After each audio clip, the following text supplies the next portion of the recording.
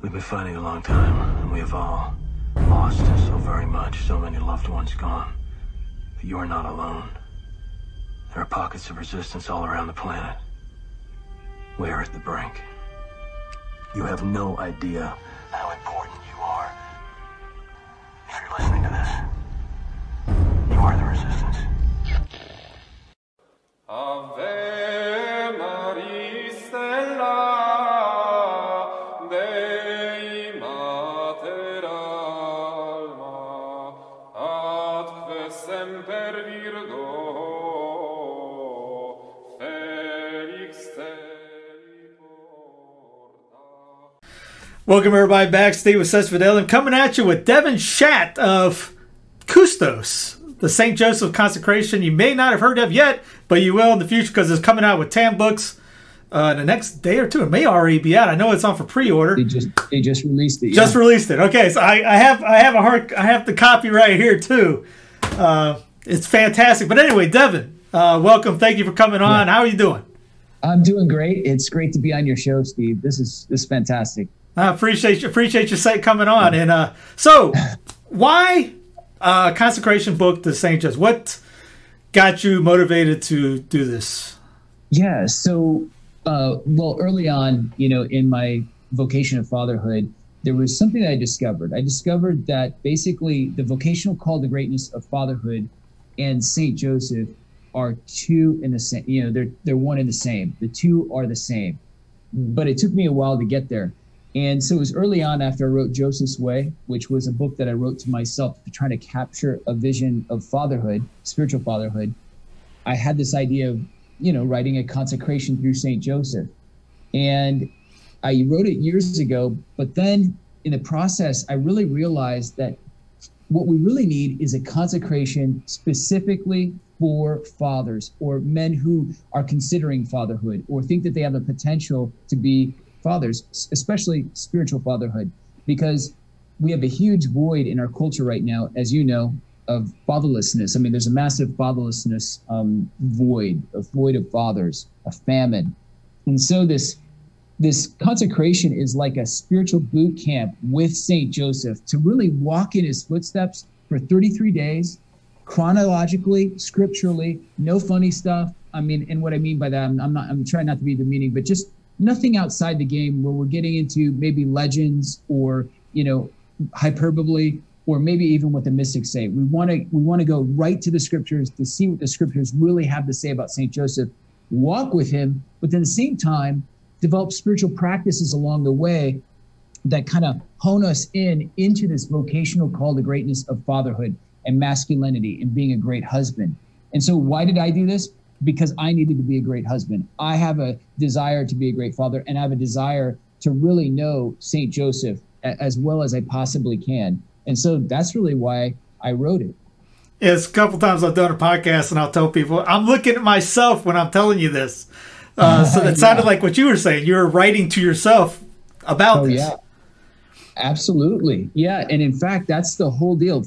At the very beginning, I did not understand the call to fatherly greatness, and I certainly didn't know who St. Joseph was. And it was in that desire to just start writing letters to myself.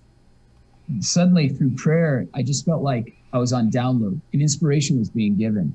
And then from that point on, I didn't even want to publish the book. And a publisher came and found me because someone sent the manuscript to them, a friend of mine, to a publicist who sent it to them without me even knowing. And they called me and said, hey, can we publish it? And that's how things really started getting rolling with the Fathers of St. Joseph. But yeah, Custos is just really my own personal desire to not only know St. Joseph, but to follow him and to follow him intimately and try to live his spirituality. And that's the key, to live his spirituality in today's day and age. And I think really fundamentally, you look at like the orders that are successful, right? You got the Benedictines, the Carthusians, the Dominicans, the Carmelites. What do they have that we would want? They have an order, a way of life, a pattern for holiness. And so the human father, we really haven't been given or shown a pattern of holiness really specifically, or a rule of life. But I believe by looking at St. Joseph, we can look at him and see that he has a spirituality based on his 4 pillars: embrace silence, embrace woman, embrace the child, embrace charitable authority. And from that, we can derive our own order, our own pattern for holiness, and our own way of life. Because that's, like you say, we want to be saints. What else is there, right? No, of course, yeah. I mean, if I want to be the most genius person in the world, but I fail as a saint, who cares if you're the smartest person in hell? Yeah, exactly. Yeah, and even more torturous if you are, because then you were so smart that you were so stupid that you didn't give your life to Jesus, you know? Exactly. We were talking, did a philosophy thing yesterday, and Brother Francis in his podcast calls people educated fools. So that'd be an educated fool in that sense. Yeah. My mom likes to say they educate themselves into imbecility, you know? That's a good one, too. So what is Custos? What does that mean? Custos is a Latin word for guardian. Like John Paul II, he wrote that apostolic letter on St. Joseph called Redemptoris Custos, so guardian of the Redeemer. And so Custos means that we're just like St. Joseph. St. Joseph was the guardian of the Blessed Virgin Mary. St. Joseph was the guardian of the Christ child. St. Joseph was the guardian of the family, but he's also the guardian of the mystery of the Trinity in his family, because that's what the Holy Family is. The Holy Family is an archetype, a living human reflection, a limited reflection, but a human reflection of the intersubjective love of the Trinity, the self-giving love of the Trinity. And so we as fathers, we're called to be custos. We're called to be guardians of women, especially our wives, guardians of children and their purity and their innocence, especially our own. And we're called to be heads of the Holy Family like St. Joseph, but we're called to be guardians of the mystery of the Trinity in our family. And precisely that's what's missing in our culture right now, because if you look at our culture wants to redefine and malign the identity of the human family. And the human family in its essence is called to be an image that, as John Paul II says, reflects and reveals God. And so that's what the devil is trying to do with our culture, is trying to redefine the family, try to redefine biological sex, try to make truth, transcendent truth, trans truth, that truth can change at any whim or fancy, which is a total fabricated lie. And so what's at stake here is the family is at the crux of the major battle. I think as Sister Lucia said, she said the last battle between God and Satan will be over marriage and the family. And we're here. The devil is trying to plunder the family and redefine it. So yeah, I actually just finished the consecration 3 days ago. All right. So I know when we were emailing back and forth, I think I asked you in the middle of it. I'm going, well, yeah, it's good that now we're going to be afterwards, so now I can read the whole book. And I told my wife one of the best things about it was, not only was the virtue, instilling more virtue or harping on the virtue or trying to create virtue out of you, but it had me doing the litany every day. Yeah. And it's so amazing that something so simple as the litany to St. Joseph or of St. Joseph can actually, practically it alerts us to the noble virtues of St. Joseph. But what it also does is it opens us up to a relationship with St. Joseph to where he actually obtains grace for us, and we're open to that grace.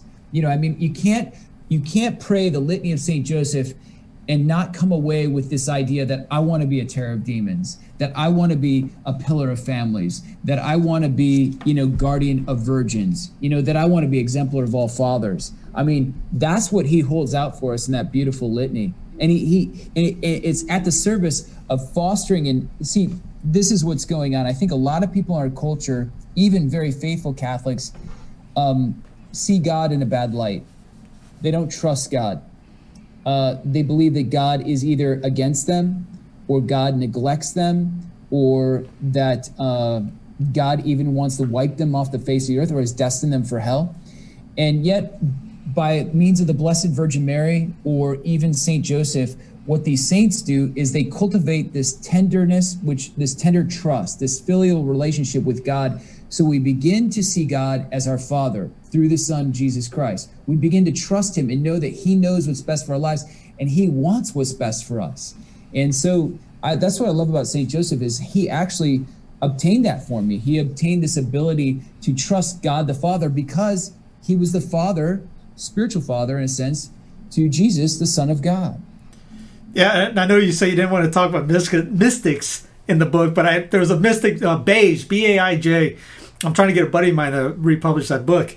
And there was a great line in there when St. Joseph asked, or basically prays, that his prayer isn't good enough, but if he unites his prayer to Our Lady, he's like, I know there's something incredibly special with her that God will not answer that. And I'm going, Amen. man, how great was that? Just thought. And then he goes, to be a better husband, to pray to be a better husband for her. And I got a little bit of that from the Custo, from the meditations in there as well. You didn't explicitly say it, but I got that idea from there, especially with the practices. Yeah, that's foundational actually to the consecration, because what makes this consecration unique or different is that there's a lot of consecrations that are exclusively to and through Mary. And there's consecrations that are exclusively to St. Joseph. But Custos is different because it tries to emulate Christ. To be a Christian is to live the imitatio Christi, the imitation of Christ, to participate in Christ as a head, we're the body. And so we want to do what he did. And Mary and Joseph, when Jesus was, 40 days old, after her purification, the days of her purification were completed, they took him to the temple to consecrate him to the Lord. And what Jesus couldn't do for himself, they did for him. They dedicated him, consecrated him to the Lord so that he'd be sacred and set apart. And that's what we ask these parents in the Order of Grace, the Blessed Virgin Mary, the most chaste spouse, St. Joseph.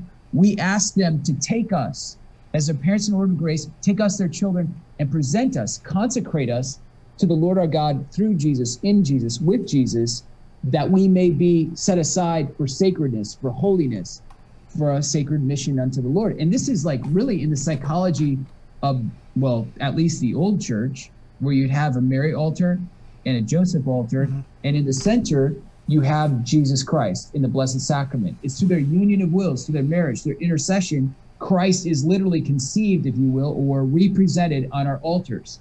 Well, that's what happens with us. Through Mary and Joseph's intercession, the Holy Spirit is continually renewing us. And yet, at the same time, when we come up from Holy Communion for the Eucharist, we are presented by means of their intercession to Jesus, through Jesus, with Jesus, to God the Father. It's beautiful. Yeah, and not just reading the book, ladies and gentlemen, but it comes with a little sheet. Yeah. Can you go over? Can you explain some of it from the? I know the back one. Well, I don't know which is the front or back, but you got 7 stages that correspond to the chapters you're reading. Yes. And on the other side, you have a practice chart. Yeah. Let me open up my book to the chart. Yeah. So on side 1, you have the 7 stages. And at each stage, you have a series of practices that you can choose from. Okay, so first stage is embrace silence. And so there might be spiritual practices. There's like 1 through 7. There's 7 of them. So like a daily morning offering, or a daily litany of St. Joseph, or 15 minutes of prayer with 5 minutes of silence.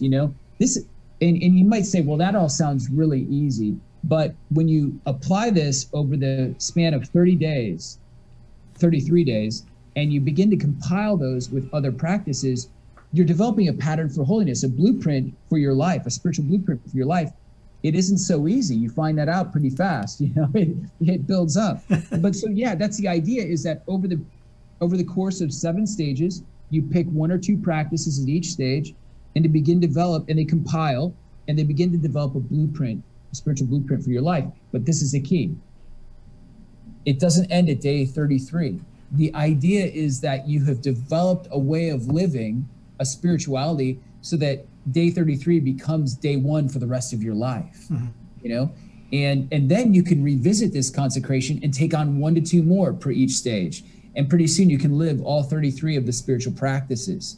And that's the key. That's the goal, is to really, no longer is I who live, but Christ who lives in me. Or no longer is, I need to be like St. Joseph, a father on earth like the Father in heaven. I need to become an icon, a living, breathing icon of God the Father to my children, to my family, to the world around me. And so this tries to embody that idea. It's just like Lent, when you give up something. Hey, Lent's over. Let's go ahead and just start. Yeah. It's creating a good habit. After 28 days, create a habit, and then you keep doing it. That's like I mentioned. I'm still doing the litany beforehand, I actually wasn't doing it. Now before I go to bed, I got it right here. It's already earmarked. Do a litany, do a couple prayers from the Father Rip book, and then bedtime. Yeah, exactly. You also have on here like bi-weekly mom's son mandates, daughter dates, bless your wife daily, bless your kids, avoid grumbling or demeaning family members. Ooh. Pray for each member of your family. Things like that. One holy hour each week. Again, nothing reinventing the wheel, but things probably people haven't heard, maybe even from the pulpit, from their spiritual directors, even if they maybe don't even know what a spiritual director is, but maybe not from any books or anything. So these are maybe some of these are radical ideas. Bless your child daily. Many probably don't know they could do that.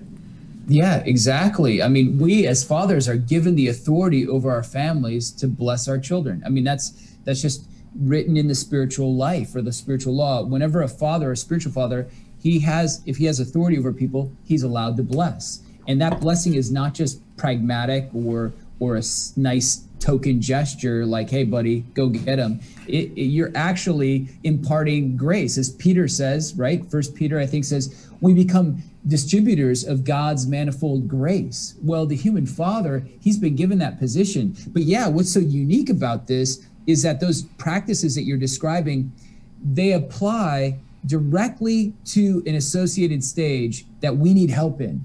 So like embrace your wife. What does it mean to embrace my wife? Well, it means to actually bear her burdens as my own. It means to actually sanctify her in the word. It means to actually die to myself. So what does that mean? Practically, date night a week, 10 minutes, a night with her where I'm just letting her vent and I'm listening. I'm not trying to solve her problems, blessing her. That's tough right there too. Praying with her. Woo! Yeah. Yeah. Have you ever watched the video of the nail? Yes. Oh my gosh. That's so hilarious. But that's the truth, isn't it? I mean, even women will watch that and say, yeah, that's the truth. Yes. Yeah.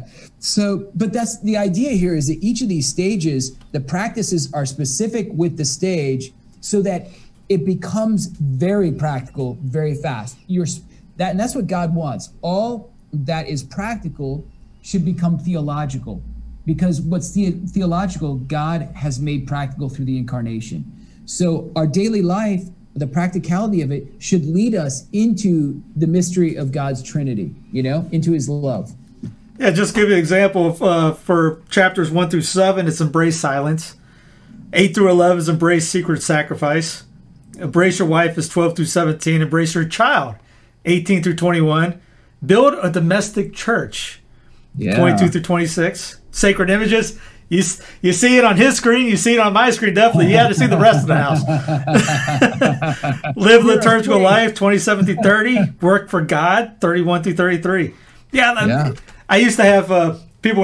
My wife was usually ask, "Why you got so many?" Like on that side of the room, I got 15 just on that wall, just little 8x11s or 11 by 17s. And she goes, "Why do you do that?" I go, "When I was growing up, I had baseball, NBA guys." I had those all over the room. No one cared about that. Yeah. But as soon as you put a picture of Jesus up on your walls, they think you're a religious freak, but like the key here is this, is if you do not have holy reminders, if you do not have images, sacred images on your walls or statues or things like that, this is what iconoclasm in the Protestant Revolution has done to us, is that it has removed the idea that sacred images are meant to remind us of the eternal reality. It's like when I see an image of St. Joseph, it reminds me to pray to him, to cultivate a relationship with him. Images of the Sacred Heart, make reparation for my sins. But when we don't have those images on our walls, what do? We put up this hokey art of stuff that doesn't even matter, and it reminds us just how worldly we really are, right? So we need something that kind of tips us and just reminds us, hey, your purpose for your life is for heaven. Your purpose is for God. Especially for men, we fall by our eyes. So we have to keep, for me personally, I have to keep all this in front of me to keep me focused. You keep your mind right. Keep you focused on what you're doing. Yeah, absolutely. And you're right. Men, we are very visually oriented, especially when it comes to the feminine beauty, the feminine body. And so, Jesus says, he says, the eyes are the window to the soul. He says, if they're light in your eyes, then there'll be light in your soul. But if your eyes are dark, or what you let in that is dark, your body goes dark. He actually says your body goes dark. And that's very interesting, because Jesus isn't just talking about the soul. He's talking about the entire human person. Not only does your interior soul go dark, but the actions that your body lives goes dark. And that's why in the resurrection of the body, those who live purely with their eyes are trying to bring in holy things in their eyes so they can live purely through their body. They will be resurrected to life. Whereas those who bring in the demon of darkness, whether it's through lust or pornography or whatever it is, through their eyes, envy or greed, what happens is then we live in eternity with a body that is corrupt, in a sense, with a body that's being tortured because it has not achieved its glorified state. So I agree. That's like your surroundings, hopefully my surroundings, that's doing that for us. It's letting that light of God in. Yes, and also for the kids. I mean, I've seen a 2-year-old go Mary before. Two. Yeah. They get it helps. It's not just for you, it's for as you have in there, build a domestic church. Yeah, and it was so interesting is and some people might scoff or call us idolaters, but it's so funny. Like we have a picture of the Sacred Heart of Jesus on our wall, and sometimes I walk by and I'll see all these lip marks on the glass, and I'm like, what's going on there? And is my kids and my wife are kissing the image of the Sacred Heart, and you might say, people might say, well, that's idol worship. BS. No, it isn't. They know that that's not Jesus per se. They're trying to give Jesus a sign that they love him, praising the Lord with their lips, literally. Yeah, I've seen plenty of people before kiss a picture of their kid, a picture, or their grandma or a parent like that. That's not. No one's ever accused them of worshiping that image. Exactly. What was one of your favorite chapters to write in here, or spiritual exercise? No one's ever asked me that, and I'm not sure. I think that it's kind of like your baby. Everything's good. I understand.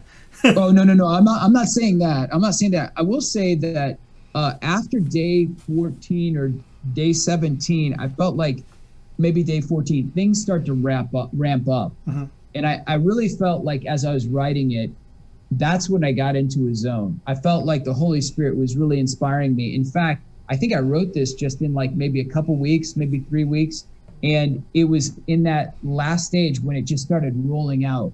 But one of the things that most people will miss that I really actually enjoyed writing is in the appendix. It was the original introduction, which I moved to the appendix. And it's laying out why this consecration, why the 33 days, the great battle of our time and all that. That to me was what gave me the fire in my belly, in a sense, to write it, because I wrote that first. And it just lays out the great spiritual battle that's before us, especially in our time with our culture, and why we need St. Joseph, why we need his example of fatherhood, and what this means for the church. It's no accident Pope Francis called this year St. Joseph. I'm going to be faithful here, but the point is it's amazing that happened. I mean, it's just amazing, and what a gift. But what is God doing? God is saying, for such a time as this, we absolutely need his example of spiritual fatherhood. He's the go-to man. We've got to go to him for protection and direction. Yeah, don't worry. I'm not going to get on you. I mean, he's still the Holy Father. Yes. We've had bad popes throughout the centuries. If we just study history, you could easily see this. Yes. Don't lose your marbles over it. We'll get through it. We'll have a good pope down the road sometime. We don't know when. But your job right now is to become a saint and get your family that way. I put in a podcast the other day. You can go to hell under a saintly pope. You can go to heaven under a bad pope too. Yeah, and you know what else? My wife said this to me one time when somebody had betrayed me and done something, kind of malicious. She said, "Don't let their sins be the cause of your damnation." Uh-huh.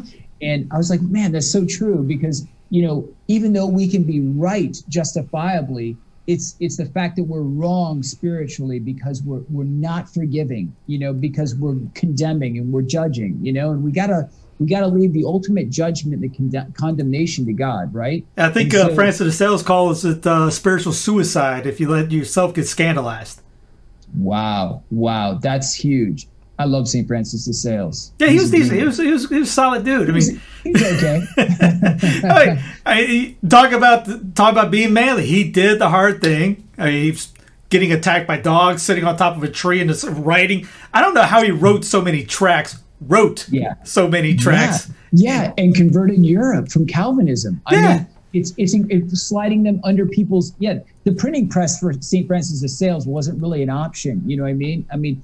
So here he was converting Europe back to Catholicism, and I think maybe I'm wrong on this, but I remember St. Francis de Sales saying that he had a problem with patience and abrupt anger. He had a short fuse. Yeah, and he worked on that so much that even when his enemies encountered him, they felt like they were encountering the face of God. Yeah. They found claw marks underneath his desk, and there's a story about him ticking off a heretic or something like that, and he goes, "Well, I see that I caused you some pain. I think I'll go now." There's some great stories about somebody taking his hat, and he goes, "I took you." Apparently, back in those days, that was a pre-offensive move. And they said, "Well, somebody they say in your religion to turn the other cheek. What are you going to do?" He goes, "I know what the religion says. I don't know if I'm going to do it or not." And they gave him his hat back.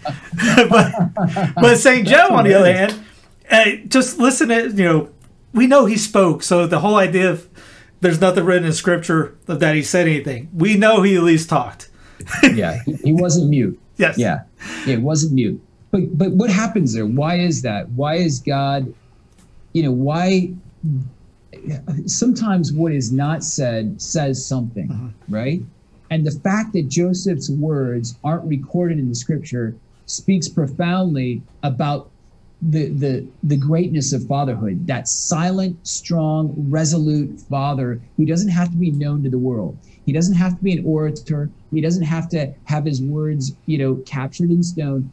The father, he's like a tree in the backyard. You don't notice that it's growing. And then, you get 15 years down the road and you're like, whoa, that's huge and it's bearing fruit. Well, that's the way fatherhood is. A friend of mine says, he says that the father is like the stud behind the drywall. It holds up the drywall, holds up the structure of the house, And I would say human father's like that. He holds up the structure of his family secretly. He holds up the structure of the church secretly.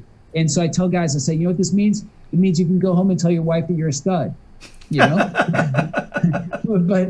the point though is that we do this in a silent, strong, resolute way. And as Jesus says, what is hidden will be revealed. St. Joseph's hiddenness, in a sense, his secret life, lathra, literally in the Greek, it says that when he went to not divorce, that's the incorrect translation.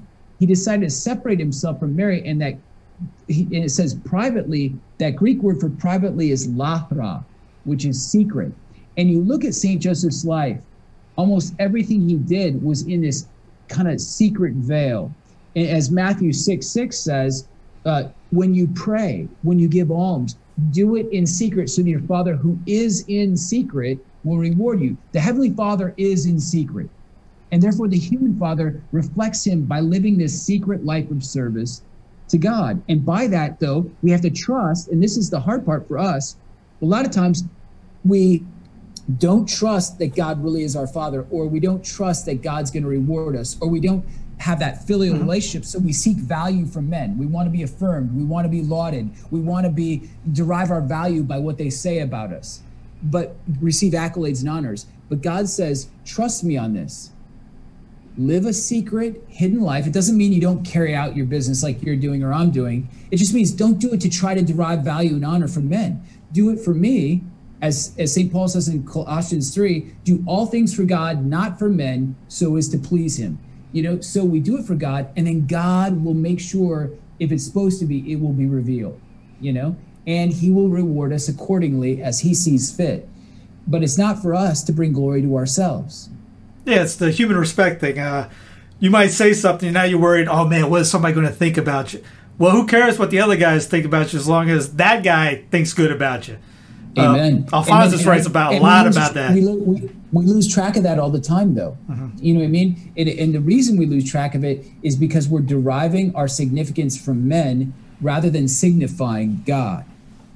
Yes, no, exactly. And it goes back. Sometimes I wonder if we don't have the mindsets from that. I bring up sports a lot.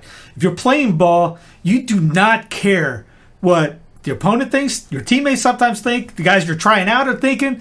You care about what the coach thinks of you. You don't care what the parents or anybody in the stands thinks. As long as the coach likes you, you're in good. And you work on that. It's kind of like you turn that into heaven. Again, you don't care what these other guys says. If someone's out there, they just hate you, putting blogs about you or anything like that, who cares? Yeah, exactly. A friend of mine interviewed Father Michael Gately, and he said one of the things that Father Gately said that impressed him was when he's talking about St. Faustina's spiritual director, and he was to be on a TV show, or he's being interviewed or something. Maybe TV wasn't back then, but some kind of interview where he was before a crowd, and the spiritual director was a little bit worried about how he looked. And Jesus told St. Faustina, I do not like that, And so our Lord he wants us simply to be us. Because when we're really who we are, as St. Catherine of Siena says, we set the world ablaze. Become who you are, and you'll set the world ablaze. But it demands us to really do our homework and to actually receive our identity in full, the human nature, the Holy Spirit in us, which is God's divine nature, and then our kingship, our mastery of self, and not to be ashamed of ourselves, which is so hard to do. I mean, sometimes I'm just ashamed of the way I look. Sometimes I'm ashamed of my personality. I mean, one guy actually wrote to me, and he said that because there's a picture of me on the website, and he said, that crease in your forehead, you just look like you're mad at the world, And he said, or maybe you had an accident like my little brother. He has mental damage now, because of this hammer hitting him in the head. Is that what happened to you? But so, like the devil wants to intimidate us in our flesh. He wants to say, look, you're ugly. You're not good enough. Don't show your face. But he also wants to intimidate us in our spirit. Don't let the Holy Spirit out. Don't become a manifestation or revelation of God's glory. Kink that hose. Don't let the rivers of Holy Spirit, of the life-giving waters well up within you, because people will think you're weird. If you say the name of Jesus, people will be ashamed of you, And so that's where we're at. We have to believe in who God is and that he's made us to be manifestations of his glory. And we have to trust that rather than bowing down to the world and being ashamed of ourselves. Amen to that. Yeah. How do you evangelize the world? Well, you just be yourself. Be you. Who cares what anybody else thinks? And be a son of God. Because to be myself is to be a son of God. And to be a son, to be a trustworthy son or a trusting son is to be a trusting father. It's all based on divine sonship. If I really trust God the Father, which is a proof of sonship, if I really trust God the Father, then I am going to become a trustworthy father. He can entrust much to me because he knows the little that he's already given me, I've been good with it, so more will be given. Yeah, Uniformity of God's Will by Alphonsus gets into that. If anybody hasn't read that, again, I mentioned it before, go get 2 copies, one for yourself and one to give away to someone else. And practice with something small like not complaining about the weather. God wants it to be 190 degrees. I want it to be 190 degrees. Yeah. It wants it to rain. Stop complaining about it being a rainy day. Okay, we'll do something. Have a contingency plan. We're going to do this. God wanted us. It wanted the rain today. Yeah, and it's interesting. Doesn't he say the difference? There's a distinction between conformity and uniformity. Conform is like, okay, I'll get along with this and I'll go with it. I'll just kind of accept it. Whereas uniformity is saying, thy will be done. I want it too. Exactly. When you say that prayer, thy will be done on earth as is in heaven, do we mean those words? Yeah. And it's so interesting.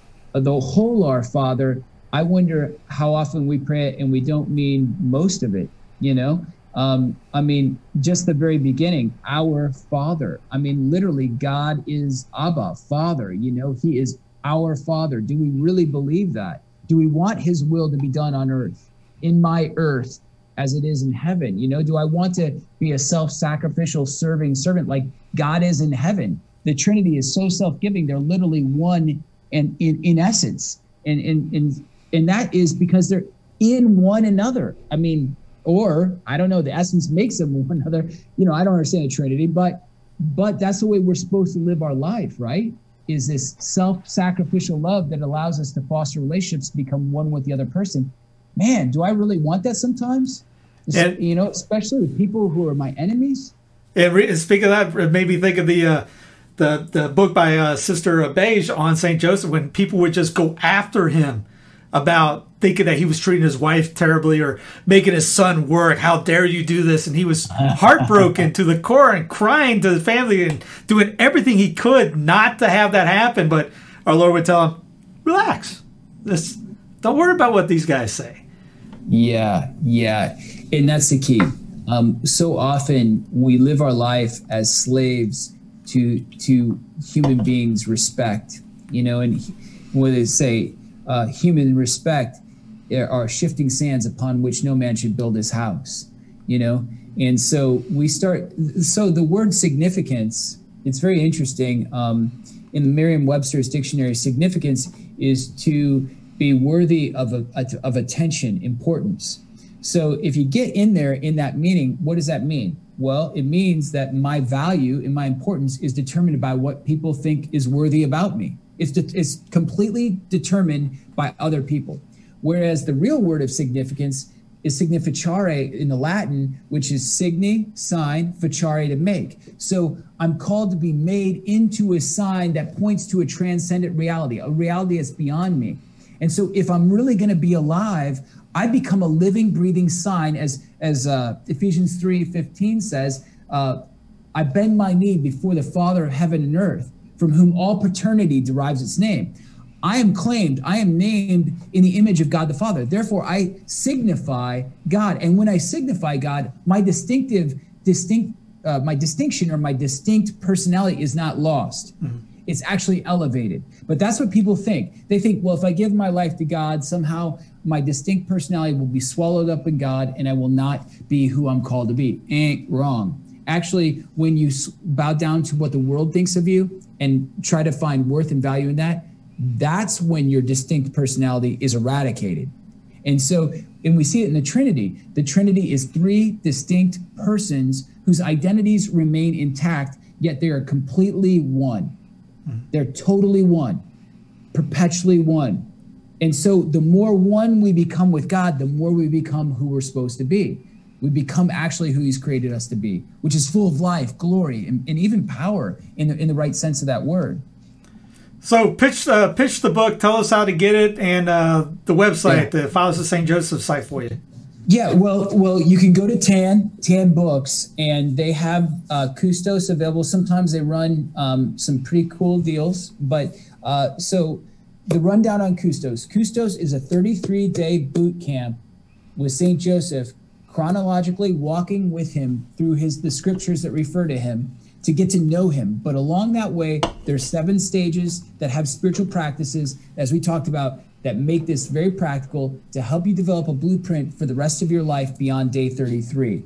So you can get Custos, Consecration through St. Joseph, the 33-day preparation for fullness of divine sonship and spiritual fatherhood at TAN, or you can go to fathersofstjoseph.org and check out our website and other resources. And there you'll find things like the Catholic Father podcast and other resources on fatherhood, like the Meeting a Mystery Man, which TAN is also publishing.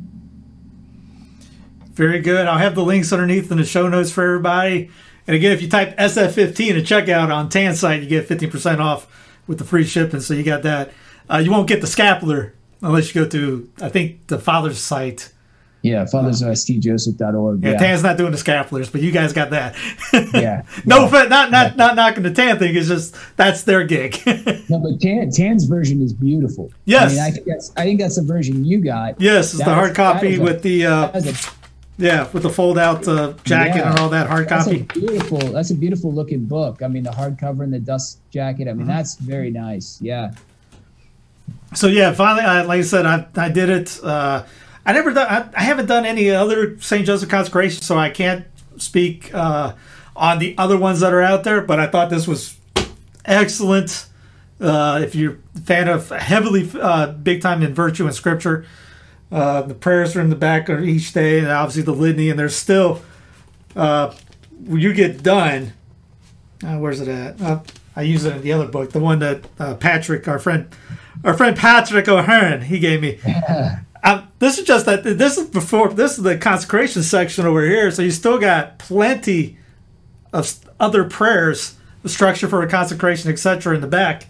So it's a solid resource.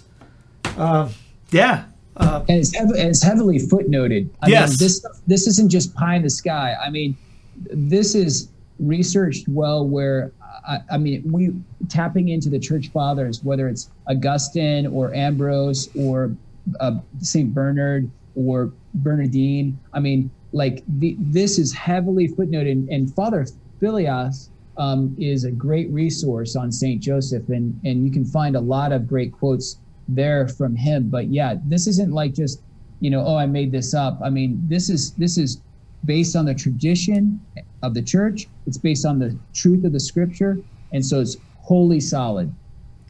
Very good. So yeah, again, everything will be in the show notes. SF15, check out, get your Custos book, get it for the men's group. The men's group get together. KFC, Knights of Columbus, get together. Anywhere there's men involved. And if you don't share this with your husband, share it with your friends. Anyways, and if there's any way to contact Devin, can you just go through the website, or how they if they have any questions? There's an info at fathersofstjoseph.org. Email me any question or comment. Love to hear from you. Again, everything will be in the show notes. And Devin, thank you for coming on, and appreciate it. Yeah, this is great.